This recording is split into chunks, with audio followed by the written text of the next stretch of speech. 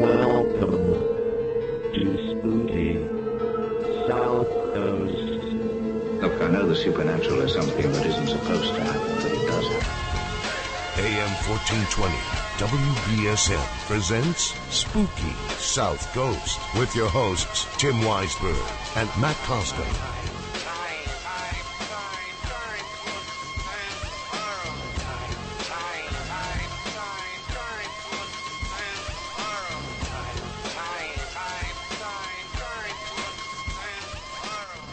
Good evening and welcome to Spooky South Coast. Tim Weisberg here, along with the silent assassin Matt Costa.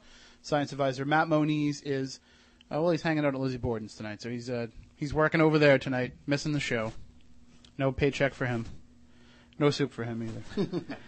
And of course, we are here to talk about the paranormal as we are each and every Saturday night. But tonight we're going to talk about tomorrow's upcoming South Coast Toy and Comic Show. We're very excited because last time it was such a great success, and I can only imagine it's going to build on what happened with the last one. Didn't you say that it was? We have Steve and Mark from the South Coast Toy and Comic Show with us. Didn't you guys say that last time was a bigger crowd than the one before it? Oh yeah. Yes, definitely. So then, if it grows exponentially, I can only imagine what it's going to be like. Because I sat there at the table last time, just watching everybody go by and seeing everybody generally excited to be there, and not only that, but people who were long lost friends of each other. You know, hey, I remember you from that show in '94. And it's definitely a community that needed a place to come and hang out, and you guys put it all together. So thank you from all of us fellow toy and comic nerds. So the show is tomorrow from 10 to 4 at the Seaport Inn in Fairhaven. Tickets are only $6, so you want to make sure that you come on down. And there's still a $1 off coupon, too, on the website, too, right? Yes. SouthCoastToyandComic.com, which is linked up to SpookySouthCoast.com. But let's go over real quick just some of the, because we're up against the clock already. Thanks, Red Sox. But let's go over some of the attractions that you'll have tomorrow before we get into our very special guest who's in the studio with us. The one that I'm excited to see, the General Lee's going to be there. Oh yes, General Lee's is going to be there. Batmobile, Batcycle. That's better. There you go. And you've also got some celebrities as well. Yes, we do. We have Larry Thomas, who played the Soup Nazi on Seinfeld. We have Mitzi Capture from Baywatch and Silk Stockings. We have Penny Dreadful. She's coming back with us one more time. And we also have from Glow, Gremlina, who is here with us today. And thank you for joining us here in the Spooky Studio. Not a problem. And I'd like to tell you that you're the first gremlin or gremlina that we've had in the studio, but this studio has been full of gremlins since we started coming in We're here. everywhere. We are everywhere. And I'm glad it's not midnight, and I'm glad the water's in a bottle. You know what they say about getting us wet and feeding us after midnight. Well, I think there might be some chicken in the fridge, so, Ooh, midnight. And so, is this your first visit to our area? Yes, it is. I've never been to New England. This is my first time up here. Okay. We didn't have a whole lot of time to set up. We were only hanging around the studio talking for the last 45 minutes. And we were talking off the air before we came on the air about your experiences with Glow. And for those that don't remember, definitely jump on YouTube and see some of these old clips because it was better marketed wrestling than there was at the time, with WWF. I think when you look back, well, I'm sorry, WWE, I don't want to get sued. But when you look back at the time, they were kind of coasting on their ever-growing popularity, and Glow was taking a lot of risks and a lot of different ideas and different approaches that other promotions weren't doing. How many gremlins have you ever seen wrestle? Well, now they have leprechauns and everything else, but... Yeah, Hornswoggle. I could take him. Probably. So what's one of the most outstanding memories of your time in Glow? Just a phenomenal group of strong, intelligent, talented, creative, empowered ladies. I mean, we came from all over the country, and we put together a cohesive unit that it worked. I mean, here we are 23 years later, and people are still talking about Glow, wanting to know about Glow. Mm-hmm.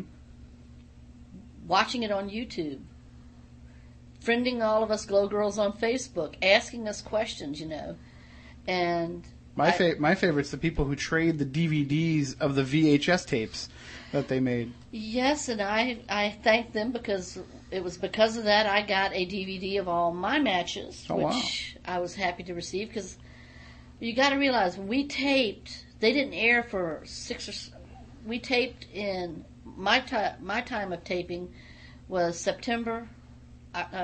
Actually, we started training in September. We started taping in October, November. So you got October, November, December.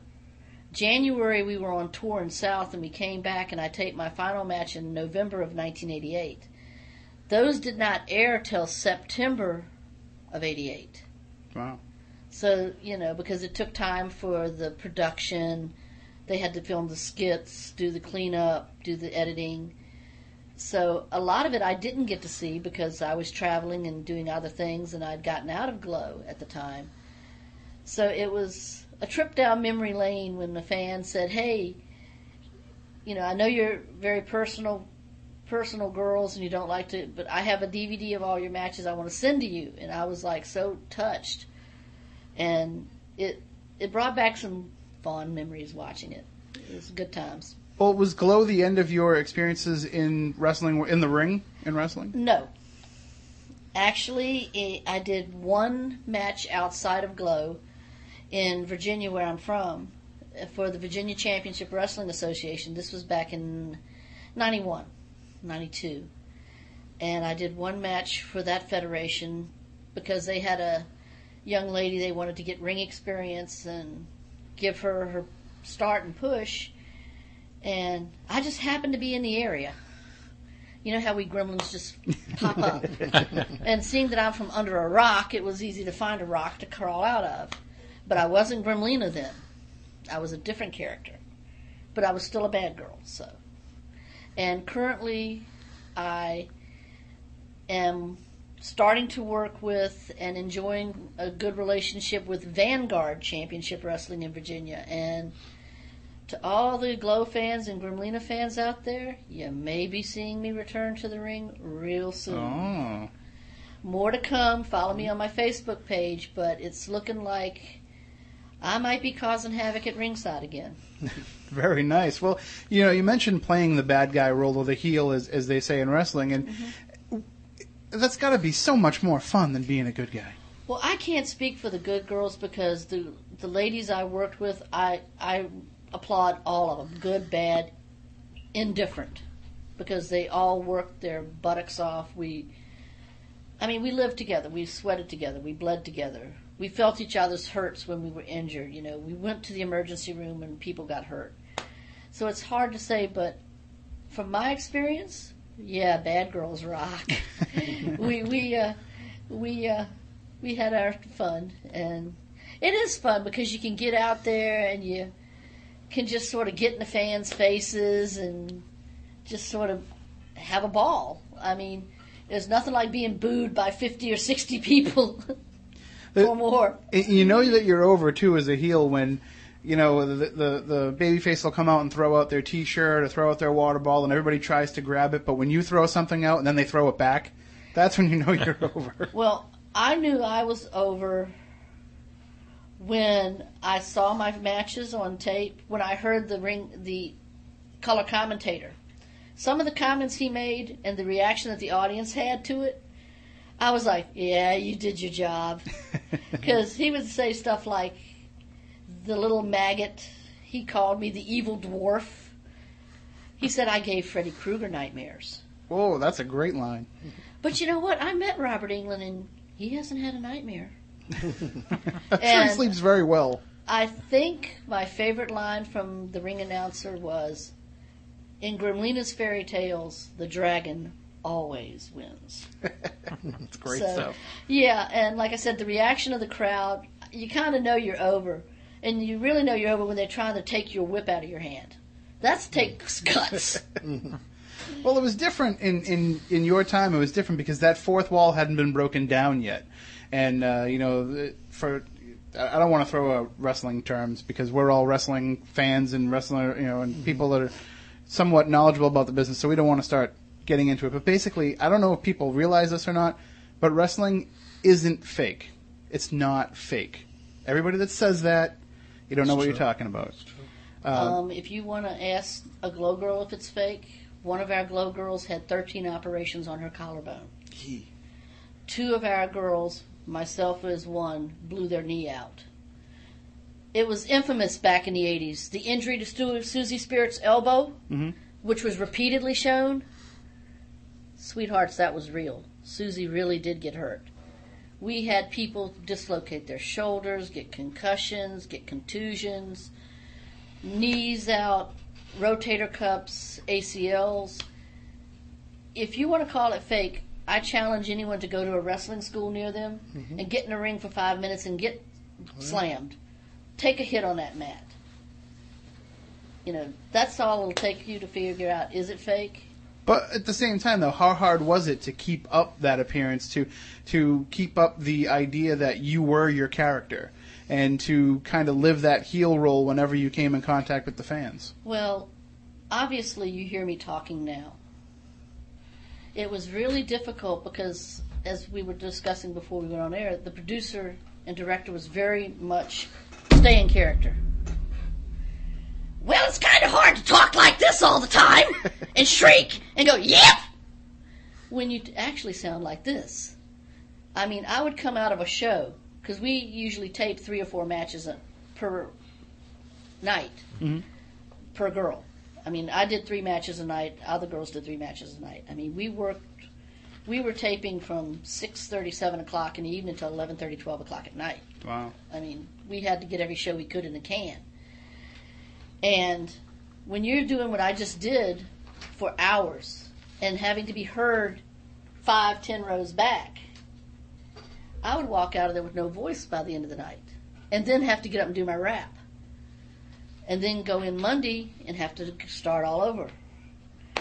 So by the next week, my voice was back and I had to ruin it all again. But it's hard because I remember my last match. This little 8-year-old girl. I was back. I got dumped in a trash can my last match. I figured if I'm going out with a bang. So Gremlina got trashed, literally. And I came back out of the dressing room to watch the show. And I was standing in the backstage area. This little 8-year-old girl was in tears.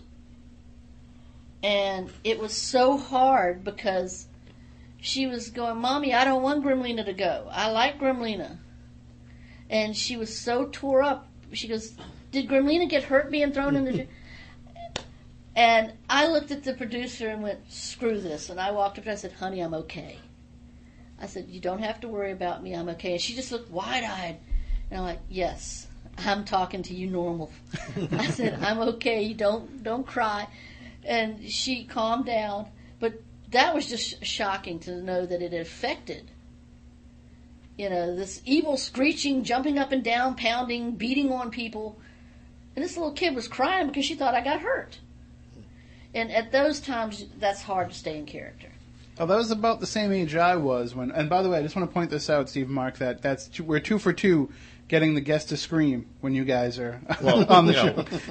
But when I was about 8 or 9 years old, my dad took me to some matches up at the Garden, and that's when Macho Man was with Sherry, and full out heel, and so we ran into them in the hallway because they used to have to walk in that little section of the hallway before they went into the back. And my dad brought me up there, and I was yelling at Sherry. I was like, "You're up!" Using every word that I shouldn't have been using. And Macho Man got right up in my face and said, "Oh, you don't talk to a lady like that."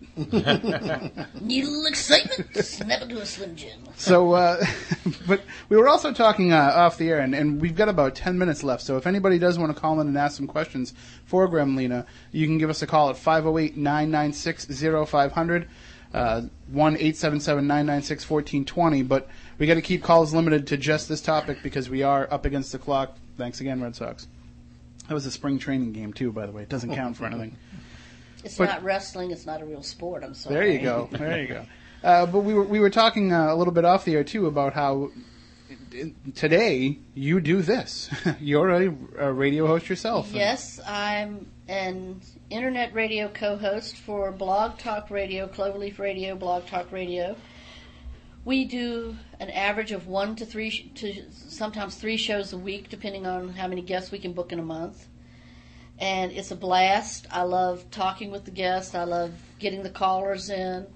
I like interacting and putting my 2 cents in sometimes when it's not needed. And I like throwing curveballs because I've asked male wrestlers, well, what did you think of Glow? I mean, I put them on the spot. What did you think of Glow? How does it compare to the divas today? What do you think it did for the females today that are wrestling? And I have to say, I've gotten a lot of respect. I mean, they really respected what we did.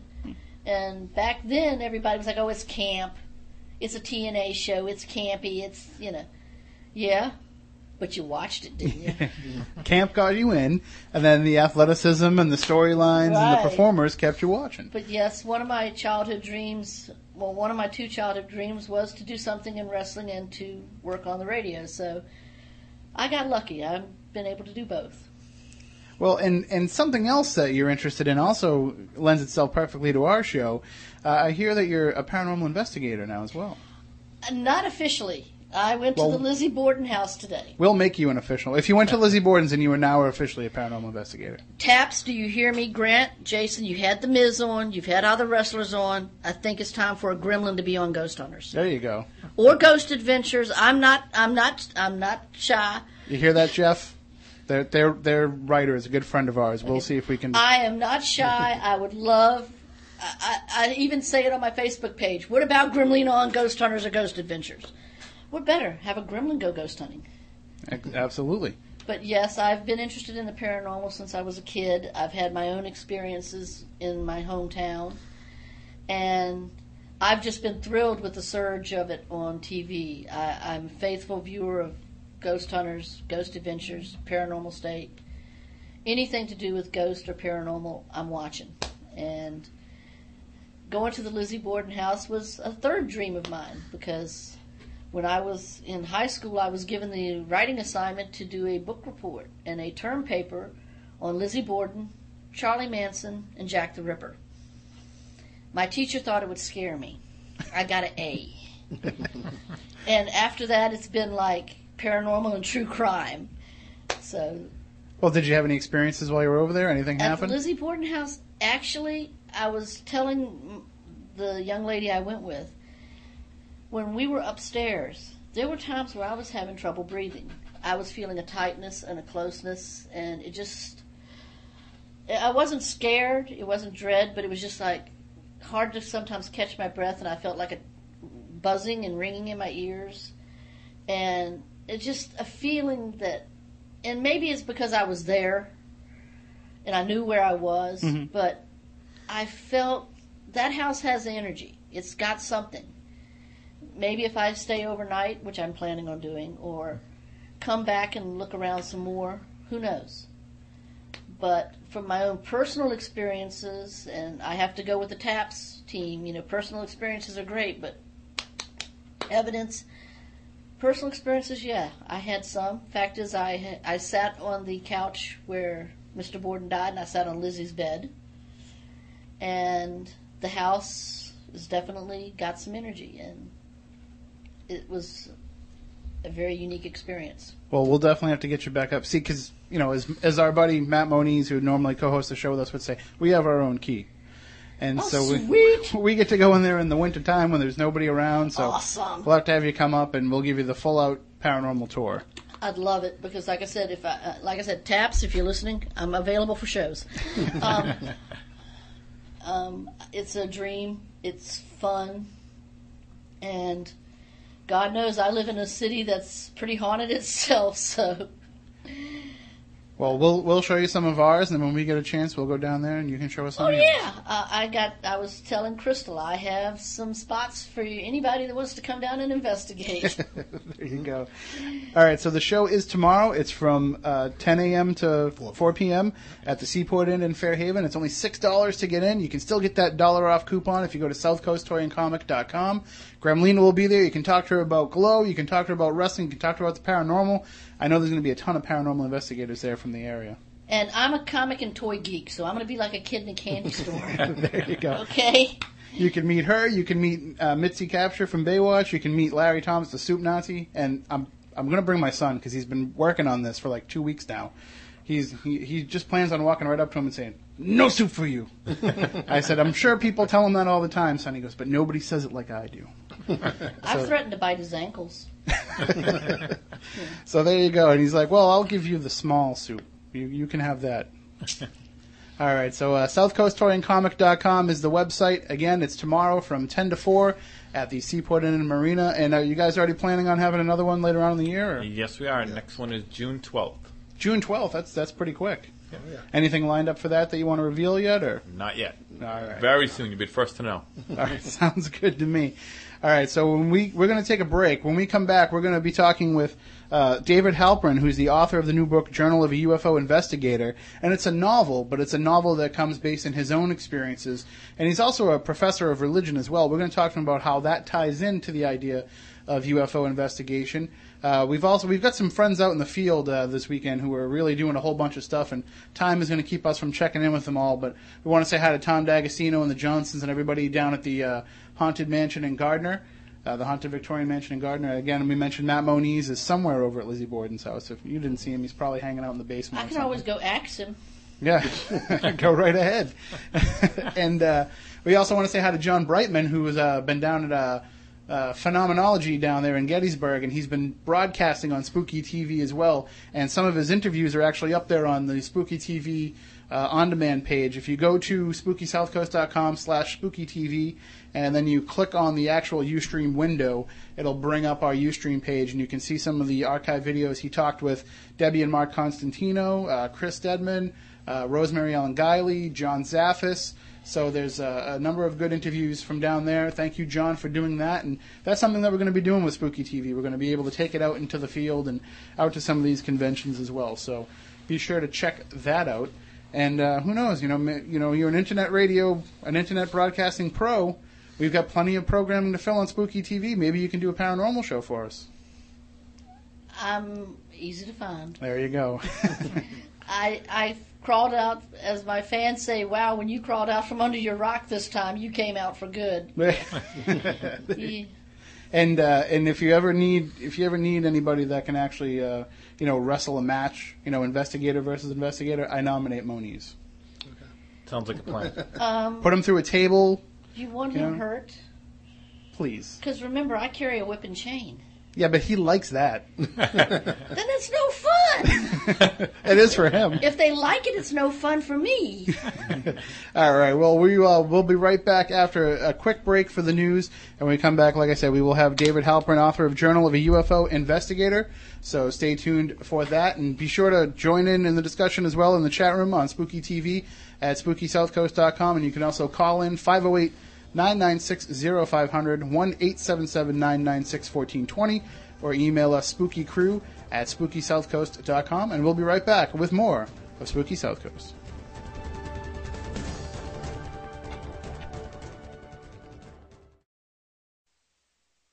You're a coward. You got nothing to be afraid of. Step aside, I'll show you. Turn on all your lights, lock the doors, and pull down the shades. Spooky South Coast is back. Oh, my! Oh, woe is me!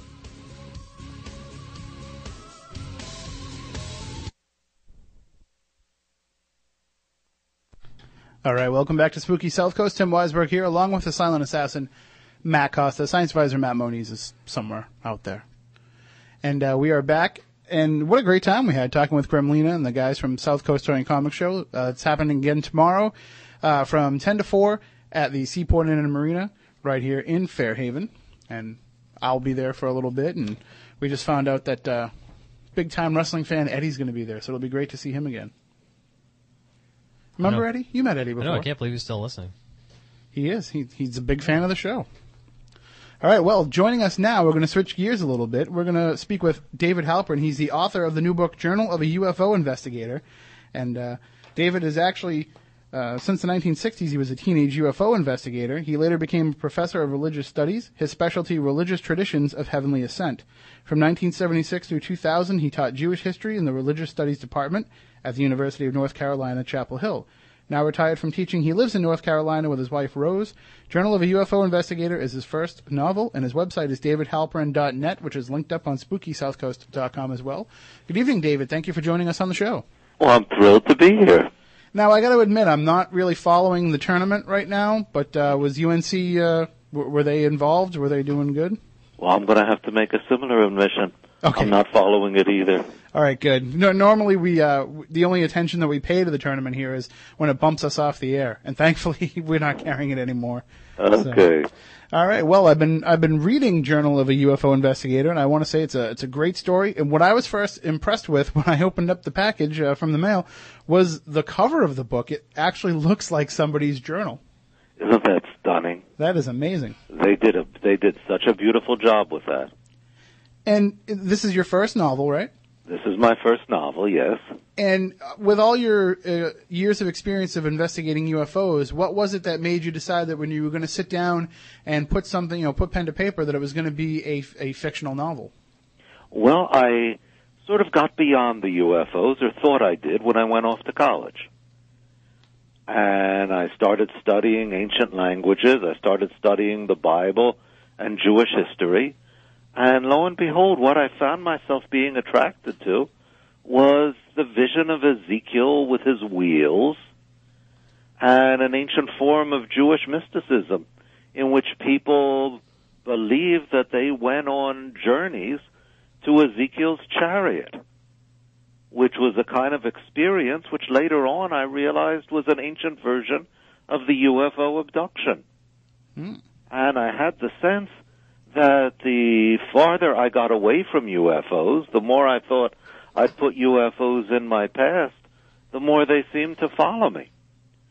So finally I decided to turn around and face my ufological past and see what it meant. And the best way I knew to do that was to tell a story. And that's what I did. And you can tell from the story, though, that I'm guessing that this character of Danny Shapiro is somewhat autobiographical to yourself. Somewhat autobiographical, yes.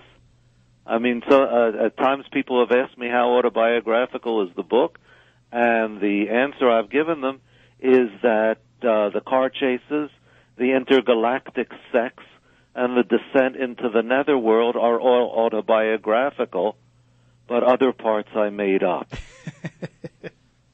But in truth, I mean, what is autobiographical is that I did spend my adolescence watching my mother slowly die, that's the situation Danny finds himself in, and that the way I coped with that was to become a ufologist, a UFO investigator. And at that time, I can't imagine that it was like it is now, where, we're besieged by the paranormal and besieged by UFO every day on the History Channel and the Discovery Channel. Back then, it must have been kind of a very close-knit, very small community. Yeah, and what's incredible is that the community of those days, it survives today. Mm-hmm. That in the past months, I've reestablished contact with about half a dozen people whom I knew 45, 50 years ago in connection with ufology. And they're still in the field, and they're still plugging away? Yeah, they're still fascinated by it. And I guess when you got involved with it that many years ago, you probably figured that by now we'd have more answers than we do. Oh, yeah. I mean, there's a yes and no there. We were all predicting that within a year and a half, 2 years at most, the UFOs would reveal themselves and all of human history would be changed. Mm-hmm. And the world would be transformed. And if you were like me, you believed that we were probably going to be invaded. Except that I don't know that we really believed that. I mean, I still went ahead and thought about applying to college and taking my standard exams and that kind of thing. So I think there was a belief, but which I guess we really did believe, but at some level, I don't think we did. Am I making sense here? Oh, absolutely. we hear, each and every year. I mean, we have Stephen Bassett on the show all the time, and each year it seems like we're getting closer and closer to disclosure, to the government admitting what they know, and to there being more information forthcoming. And in the novel, you definitely hint at the idea that there is an intelligence network that's working to suppress or forward information. Yeah. I mean, that's part of that's part of the apparatus of the novel, which rests in the mythology of UFOs of the 1950s and 1960s. You know, the whole thing, the Men in Black in their pre-Hollywood form. Mm-hmm. That usually it's a trio, 3 men in black, who visit those who've discovered or come close to discovering the truth about UFOs and terrorize them into silence. And that was part of the mythology of the times, and that's what I drew upon for the novel.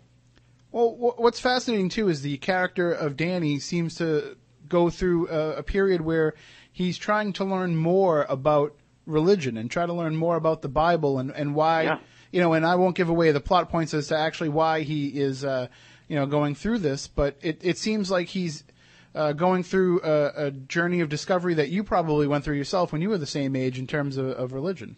Absolutely, which is how I became a professor of religious studies. So it's an interesting jump, I think, for someone who investigates UFOs and looks at this greater intelligence to start analyzing the greatest intelligence. I mean, it seems like you might have been willing to look into areas that other ufologists might not have been. A lot of them kind of shut out the idea of religion and any possibility of crossover. Yeah, I think partly because UFOs serve part of the function of a religion. How so? Well, I think at bottom they're about death. And I think there was a Unitarian minister who died a couple of years ago, Forrest Church, who said that what religion is our response to the dual reality that we're alive and we know we're going to die. And I think that at bottom, UFOs are about that ultimate alienness. The death that's a part of me, that's born with me, that grows with me, and yet is the most alien thing that I can try to conceive. Well, I understand the idea, though, that, people do need to have the belief in a greater being, and they need to have a belief that, there's something greater than just what we experience here on this earth. But I think where a lot of the lines get blurred, we've had guests on, I don't want to name any names, but we've had guests on here that have indicated that, aliens are subservient to God, therefore you can invoke the name of God when dealing with them and they'll leave you alone. I think that too many people try to look at them as being separate. When I look at it more of the idea of these ancient visitors maybe being these gods that we've learned about in the past. That is to say that the God... Well, I'm not sure what you mean by that. Is it sort of like Von Däniken? Yeah, like the Von Däniken beliefs, and the idea that these ancient astronauts came back and they came here and they gave their science to the people, or they displayed their science to the people and were treated as godlike figures. Yeah, which is, I've read a number of discussions of the vision of Ezekiel, which argue just that what Ezekiel saw was a spaceship that he described in the best way he could in the 6th century BCE. But I would be more interested in flipping it around.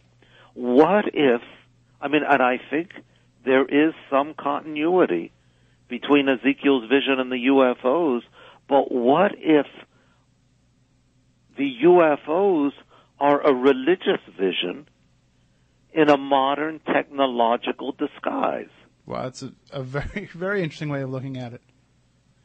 Yeah. Like Jacques Vallée, almost 40 years ago, more than 40 years ago, argued, he pointed out that UFOs have a lot in common with myths about fairies and elves. Mm-hmm. And he might have deduced from that UFOs don't exist any more than fairies and elves do, but he took a very different tack, and I think a much more interesting one, which is that there's some phenomenon outside our regular range of experience which different cultures experience and translate into the realities of their own culture. We live in an age with flying machines and spaceships, so that whatever we experience, we translate into technology.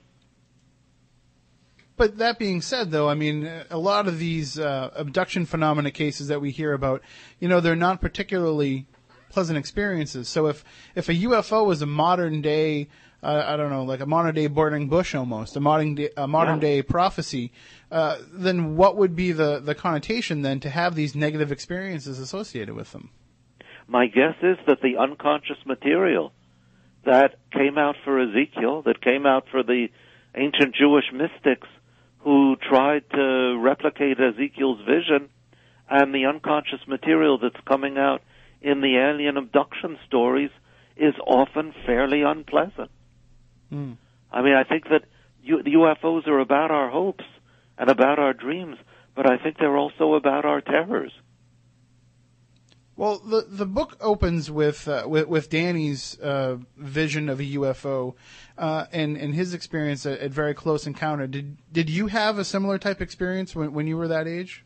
No, but I had this idea, and I remember that at age 13, I was absolutely sure that I could look up into the heavens and I would see a luminous red disk blazing its way across the skies.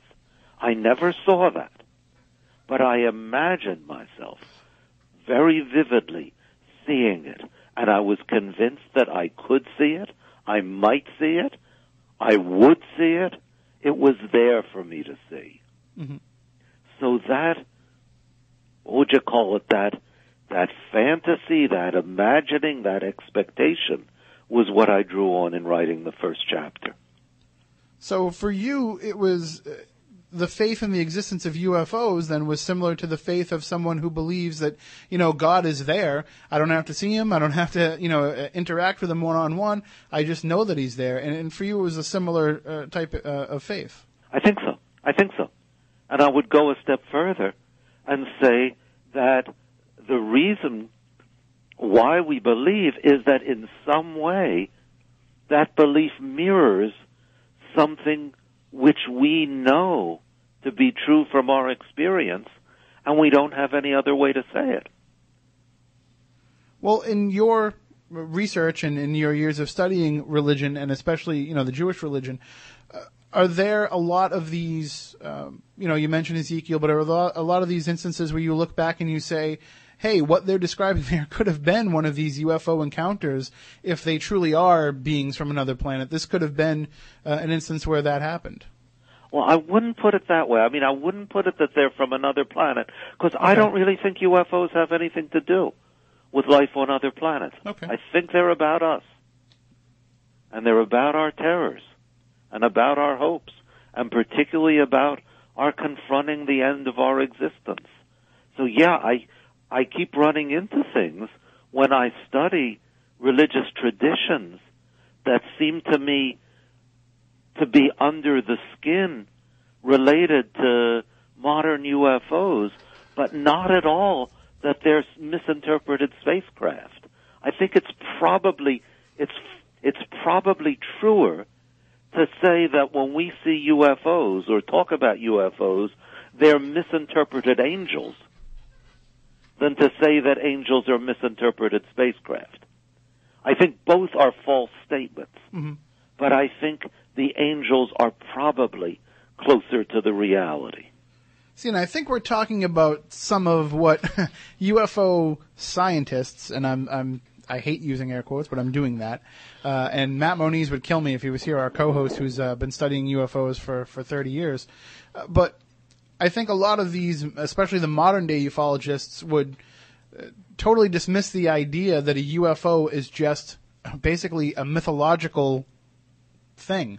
It's basically the reflection, like you're saying, of our fears. It's the modern, I don't want to say boogeyman, but the modern, object lesson for us. Yeah, I know. I mean, and some people whom I very highly respect, I know totally disagree with me. And I just have to say that we stand in disagreement. The only thing I would insist on, and I would hope none of your listeners misunderstand me, is that when I say that UFOs are a myth, which I think they are, I don't mean by myth. I don't mean bunk, hooey, nonsense, the usual things that people attach to the word myth. Mm-hmm. I use it much more the way Carl Jung did, that this is something tremendously important that leads us into the deepest places of the human soul and may tell us more about reality than any science ever could. See, we're meeting some skepticism on the chat room at SpookySouthCoast.com of exactly what you're saying, people who are kind of locked into that idea of a myth being fictional. And but a true myth isn't a work of fiction, it's a work of reflection. I would say that the true myth is the work of something coming. I mean, if you restrict yourself to the Freudian slant on psychology, it's coming from the deepest parts inside us.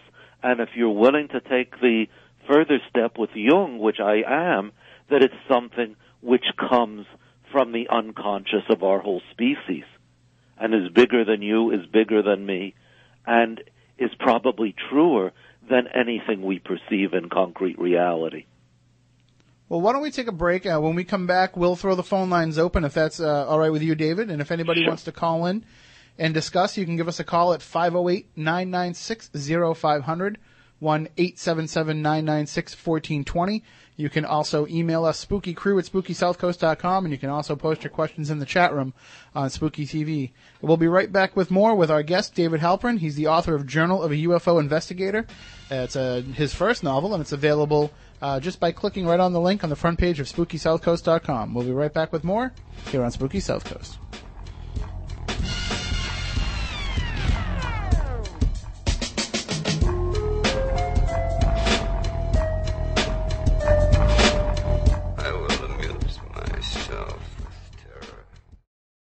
Studios of AM 1420 WBSM into the night and beyond. Here's more of Spooky South Coast. Well, the news of the songs have been a crime and rap. I'm the only one that's seen it on the ground. First thing I seen when I saw it land, the cast jumped out and they formed the band. I saw the rock and roll. All right, welcome back to Spooky South Coast. Tim Weisberg here, along with the silent assassin, Matt Costa. Science advisor Matt Moniz is out in the field, and we are talking with author David Halperin. His new book, his first book, is Journal of a UFO Investigator, and it's set in the turbulent times of the 1960s. And one of the questions that popped up in the chat room, David, was if Danny's, see, it's definitely autobiographical, is if Danny's approach to ufology and his studying of the science would be any different had he lived in 2011 as opposed to the 60s. Boy, now that is a really good question. I don't know that he would have gone into ufology. I don't know that would have been an option for him today. From what I understand, that teen ufology network that I was able to make myself a part of, and that Danny also does, although that isn't described explicitly in the novel, that I don't think that exists today. I don't know what a kid who's under the kind of pressures Danny was under would do in 2011. But that is a really good question. Well, I mean, part of the part of the story as you're reading the novel, it's not just about the UFOs and the society that Danny joins, but it's more about how it reflects himself personally and the struggles that he goes through in his own life. And we were talking a little bit in the first segment about the idea of UFOs being a embodiment of that mythology, of that way of looking inward at yourself. And it's still, we're meeting a lot of skepticism here, and I'm trying to get some of the people in the chat room to actually call in, and you can do so at 1-877-996-1420 or 508-996-0500, because what they're saying is, with your beliefs in what UFOs are, how can you discount the physical evidence that's been garnered over the years? Okay, I have become the sort of person which, when I was Danny's age, I found absolutely infuriating. And that's the dogmatic skeptic. The person who can't explain every UFO sighting, but who works on the assumption that it's pretty unlikely that any of them is something genuinely beyond the explanatory power of science. Okay. Okay, and I'm aware that there's a certain dogmatism involved there. I can point to a recent experience I had in which, this was about 5 or 6 years ago, my wife and I were walking out at night by an illuminated building in the town where we live, and we looked up and we saw lights darting about in the skies. And it was the most bizarre thing. I didn't know what the heck that was. And after a minute, my wife said, "They're birds."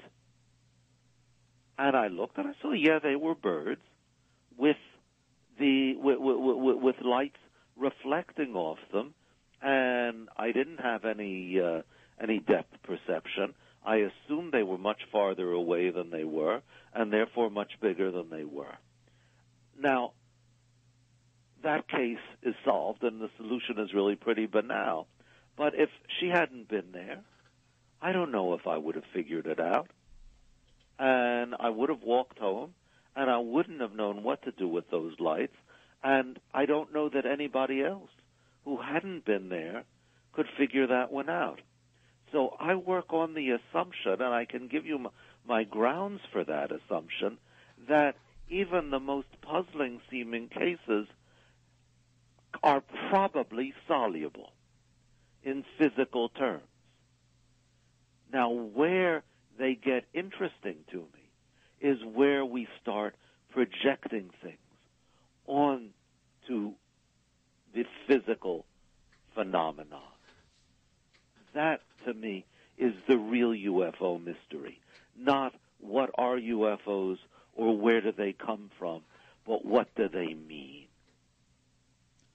Well, but also at the same time, when people have had these serious instances where they have been abducted, where they have been taken aboard craft, where they've been physically accosted and they've been, put on the Group W bench.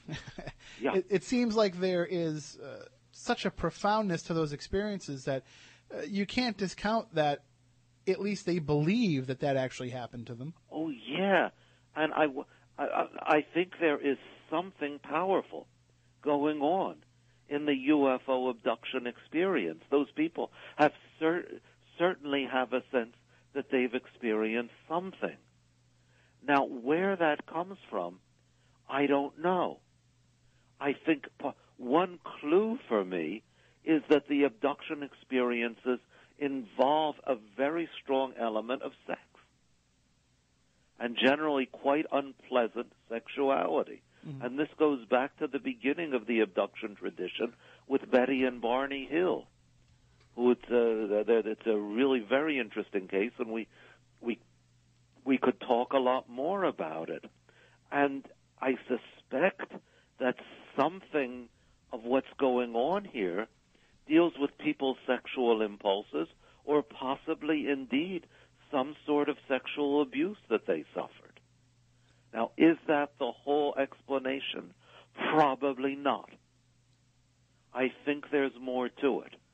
But I would look, and I guess call this dogmatic if you like, but it seems to me that the way we need to look is in terms of the experiencers and not of a phenomenon beyond them that they experience, unless you want to call, which I think you could very possibly, the collective unconscious a phenomenon beyond them. And you make a little bit of a reference to this in the book, but I've been thinking over the past few years as I've learned more about this topic through the course of the show and through my own studying. I almost see a lot of this abduction phenomena as being the modernized version of the incubus and the succubus tales. You know, yeah, I think they have a lot. I certainly think there's a connection with that. To me, well, I spoke to you. I spoke about this form of Jewish mysticism. It's called Merkava mysticism, and what it seems to involve is people feeling themselves journeying toward the chariot that Ezekiel saw. Merkava is the Hebrew word for chariot. And at times you have very close parallels, like that what people experience, what the Merkava mystics experience as the most terrifying part of the experience is the enormous eyes of the creatures they encounter. Mm-hmm. And when you look at the abduction stories, the eyes are all over the place. I mean, you get that on the cover of Whitley Strieber's Communion from 1987. Those huge, bizarre, pupilless eyes. And those crop up in these mystical texts it's from also 1,500 years ago. It's the only paperback book that I've ever purchased and then intentionally ripped the front cover off of. Because I didn't want to see that on my bookshelf. Yes. And, I mean, there's lots of stories. People see that cover and they begin to remember their own experiences. So that there's something about that face on the communion cover that evokes something deep within many people who see it. And I'm fascinated every Halloween that I go into the stores, and what do you see in the Halloween menagerie? You got ghosts, goblins, witches, spiders, vampires. I mean, to belong to the club, you have to be at least a few hundred years old, with one exception, and that's the UFO alien. Well, I think too that when you look back and you see the people, the experiencers, the abductees that you're talking about, and if you dig into that, you know, you hear a lot of these connotations of exactly what you're talking about. I know people who have investigated UFO abductions from a skeptical point of view and from a true believer point of view that have both come back and said to me, hey, it's completely possible that this abduction experience that they're describing is a cover for a more traumatic experience that they can't let the person that was close to them be seen in that light. So instead, they're putting that onto this UFO experience. And I guess you're referring to some sort of sexual abuse. Absolutely, yes. Yeah, I mean, that makes real good sense to me, in that it explains this tremendous sexual component, which otherwise you've got to come up with what to me are very implausible hypotheses of alien genetic experimentation. But let me suggest another dimension, which goes back to the Betty and Barney Hill case.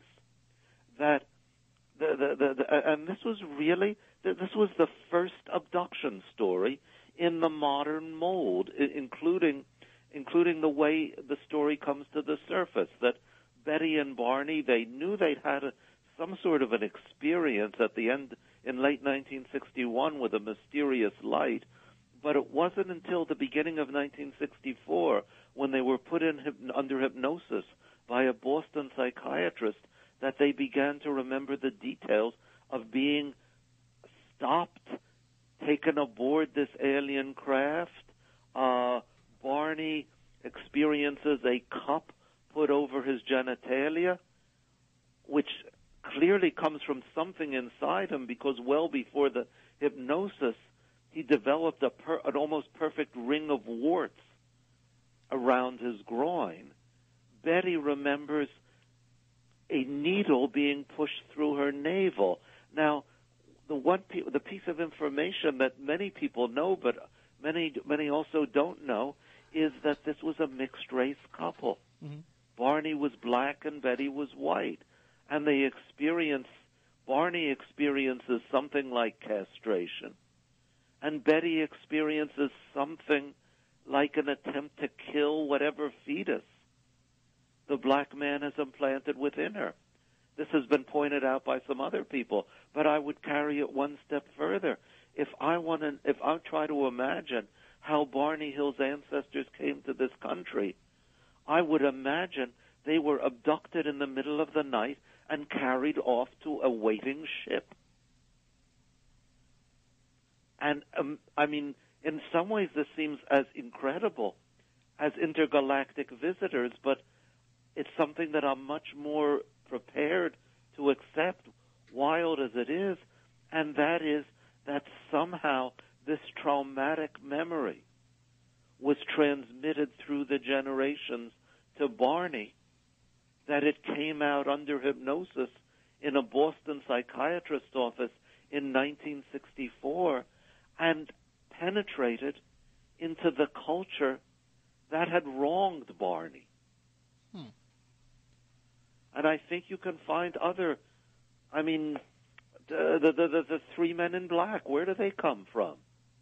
That they come from a book called They Know Too Much About Flying Saucers by the great myth maker of Clarksburg, West Virginia, Gray Barker, who wrote this. This is the book, by the way, that persuaded me to believe in UFOs. They Knew Too Much About Flying Saucers. This book with tremendous emotional authenticity about a secret that is so terrible that you need three men in black to keep it from being revealed. Now, Gray Barker had a secret which, in the context of West Virginia in the middle of the 20th century, was terrible, and that is that he was a gay man. Mm-hmm. So it seems to me that Barker took his trauma, the wrong that was done to him, and transmitted it to the culture that had wronged him. And lo and behold, the men in black, become part of our traditional folklore. Well, there is some danger in, I don't want to say attacking, but there is some danger into calling into question the credibility of those who are reporting it. Anybody who's read Gray Barker's work knows that it's, you're not looking at somebody who is a complete and total scientific documentarian. A lot of it is embellished, and it's embellished for the story. But when you start attaching, basically you're not doing your job as a chronicler, as a reporter, if you are starting to put those subjective things in. And if it is something that's happening subconsciously, how come they couldn't realize it when they were putting their works together? How come they couldn't realize, hey, wait a minute, this is myself I'm talking about here? Because that's the blindness that they need to have. You kind of need to keep those blinders on to exactly. Forge forward. Otherwise it is just too painful to live with. Barney had if you read the transcripts of his hypnotic sessions with Benjamin Simon, it's clear that his being marginalized as a black man in mid-century America was something that preyed on his mind continually. And I think that to realize the depth of it would have been horribly dangerous. I think, in fact, it did kill him. He died of a stroke at age 46 in February 1969, 5 years almost to the day after his memories began to emerge. I think that there are some things that you cannot face without tremendous risk, as Barney showed, even to life and limb. Well, one of the questions, and we have a phone call here too, and I want to take that in a second, but one of the questions that keeps popping up in the chat room is when there are these mass sightings, when they're, many hundreds of people who have seen the same sightings, or in the case of something like the Phoenix Lights, thousands of people who have seen the same thing. And if it really is just this projection, this modern day Bible type vision, how can you explain so many people having the experience? I have to assume that they saw something which they're projecting onto. I don't know what that something is. Okay, well, why don't we take this call here before we run out of time? We have about 8 minutes left, so if you want to call in, 877-996-1420 or 996-0500, those are the numbers. Good evening, you're on Spooky South Coast with David Halperin. How are you doing? Hey, Tim, it's Mark in Easton. How you doing? Good, how are you? Good. Hey, how are you? I was going to ask a question, but you just put it up. What about the mass sightings? And then Dave in the chat room just brought up, what about the implants, too? They can't all be faking that, or have the implants been disproved? My sense is that when you try to pin down just what those implants are, they become tremendously elusive. You mean when you try to figure out what purpose they serve? Well, I mean, to try to retrieve from the bodies of the abductees something that is genuinely and clearly alien. I don't think there's a single case in which something has been retrieved that could not come from this planet. I mean, if you know of one, tell me. Well, I mean, Dr. Roger just Lear is... but I'm just wondering if one's been medically taken out and identified as to being a metal from this planet or another planet, or what is it exactly? Okay, I mean, I am not aware of any cases in which there is something that's been retrieved that's genuinely inexplicable. Okay. All right.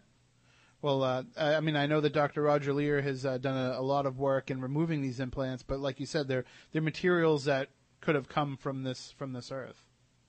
Yeah, I mean, and if we're dealing, we're dealing with something that's been around for more than 60 years. Does it make sense that no unambiguous evidence of its unearthly origin would have come to light in those 60 years? This lapse of time is my essential reason for not being willing to credit the idea that we're dealing with something genuinely extraterrestrial. Surely something would have manifested itself in some unambiguous way in those two generations. All right, well, we do have another call here. Let's take this one really quickly because we are up against the clock. Thanks, Mark. Good evening. You're on Spooky South Coast with David Halperin. How you doing? Hey, what's going on, Tim? Hey, John. You guys still on? Yeah, we're kind of in the middle of a discussion, so we'll have to check in with you. I'll give you a buzz next week, and we can talk about what went on. All right, no problem, man. All right, thanks. All right, see you. Bye-bye. Sorry, that's our friend John Brightman down at the Phenomenology, I'm not going to pronounce it right, Phenomenology Conference down in Gettysburg. One question that does keep popping up is about the Travis Walton case. Are you familiar with that case, David? Yes, from 1973. Mm-hmm. And for those who aren't, it's the movie and the book Fire in the Sky were based on this case. But I mean, in terms of that, seems like a very vivid, very strong experience that happened to Travis and the others. But yeah, I know Philip Klass has argued that it was a hoax, that they had some fairly strong terrestrial motivations for wanting to fabricate it. I don't know. Mm-hmm. And by and large, when we're dealing with the abductions, I'm willing to credit that the experience is a genuine experience. And I think that's what a lot of the people who are questioning this are losing sight of, that, you're not saying that they don't have this experience, you're just doubting that it's from these extraterrestrials that are coming from another planet. Yeah, I mean, inner space to me is every bit as mysterious and baffling as outer space. I mean, we have the most incredible unexplored worlds just inside us. And that's just us as individuals, even if you don't accept the Jungian view that we all plug in to something that's deeper and wider. So yeah, I think there's There's something real there. There's something tremendously mysterious there. It's just that I think when we look into the sky and into outer space, we're looking in the wrong direction, that UFOs come from inner space, not from outer. Well, the book is called Journal of a UFO Investigator. David Halperin is the author. It's his first novel, but if you can keep creating characters as interesting as some of these characters, I see a long and prosperous career ahead of you in that field. Well, thank you so much, and thank you for having me here. All right. You have a great night, and hopefully we'll talk again sometime in the future. Well, thank you so much. Have a great evening. Take care. Bye-bye. That is David Halperin. You can go to his website, davidhalperin.net. It's also linked up on the main page of SpookySouthCoast.com as well. And for those of you who are listening to this now and you're hearing it at face value, taking on the surface of what David was saying, go back, give the show another listen when the podcast is up or when the on-demand video is available, and just take a step back and realize that he's not discrediting these experiences that people have had, but he's questioning whether or not they are beings from another planet. And I do the same myself quite a bit. I find myself going back and thinking that as well. And, Matt Moniz, if he was here, he would have brought up a lot more physical evidence and a lot more of that information than I know offhand. But, and he certainly would have had more information about Travis Walton because the two of them are friendly and they've been close in the past. So it's something that definitely bears in mind, and it's something that we talk about all the time off the air. The idea that it could be just modern day mythology. And are these experiences that we're having now with ghosts, with UFOs, with aliens, with Bigfoot, with all these things, similar to what people felt with, fairies and other type creatures, hundreds of years ago? So food for thought until next week's show. We'll be back then. I want to thank John Brightman for broadcasting from Gettysburg this weekend. I want to thank our friend Tom D'Agostino out there at the Haunted Victorian Mansion in Gardner, Moniz over at Lizzie Borden's. Sorry that we couldn't get involved with everybody and get them all into the show tonight, but the Red Sox put us up against the clock the whole time. We'll be back next week. We've got another great show planned, so we want you all to come back then. And until then, for Matt Moniz, for Matt Costa, for Chris Balzano, I'm Tim Weisberg, and we want you all to stay spooktacular.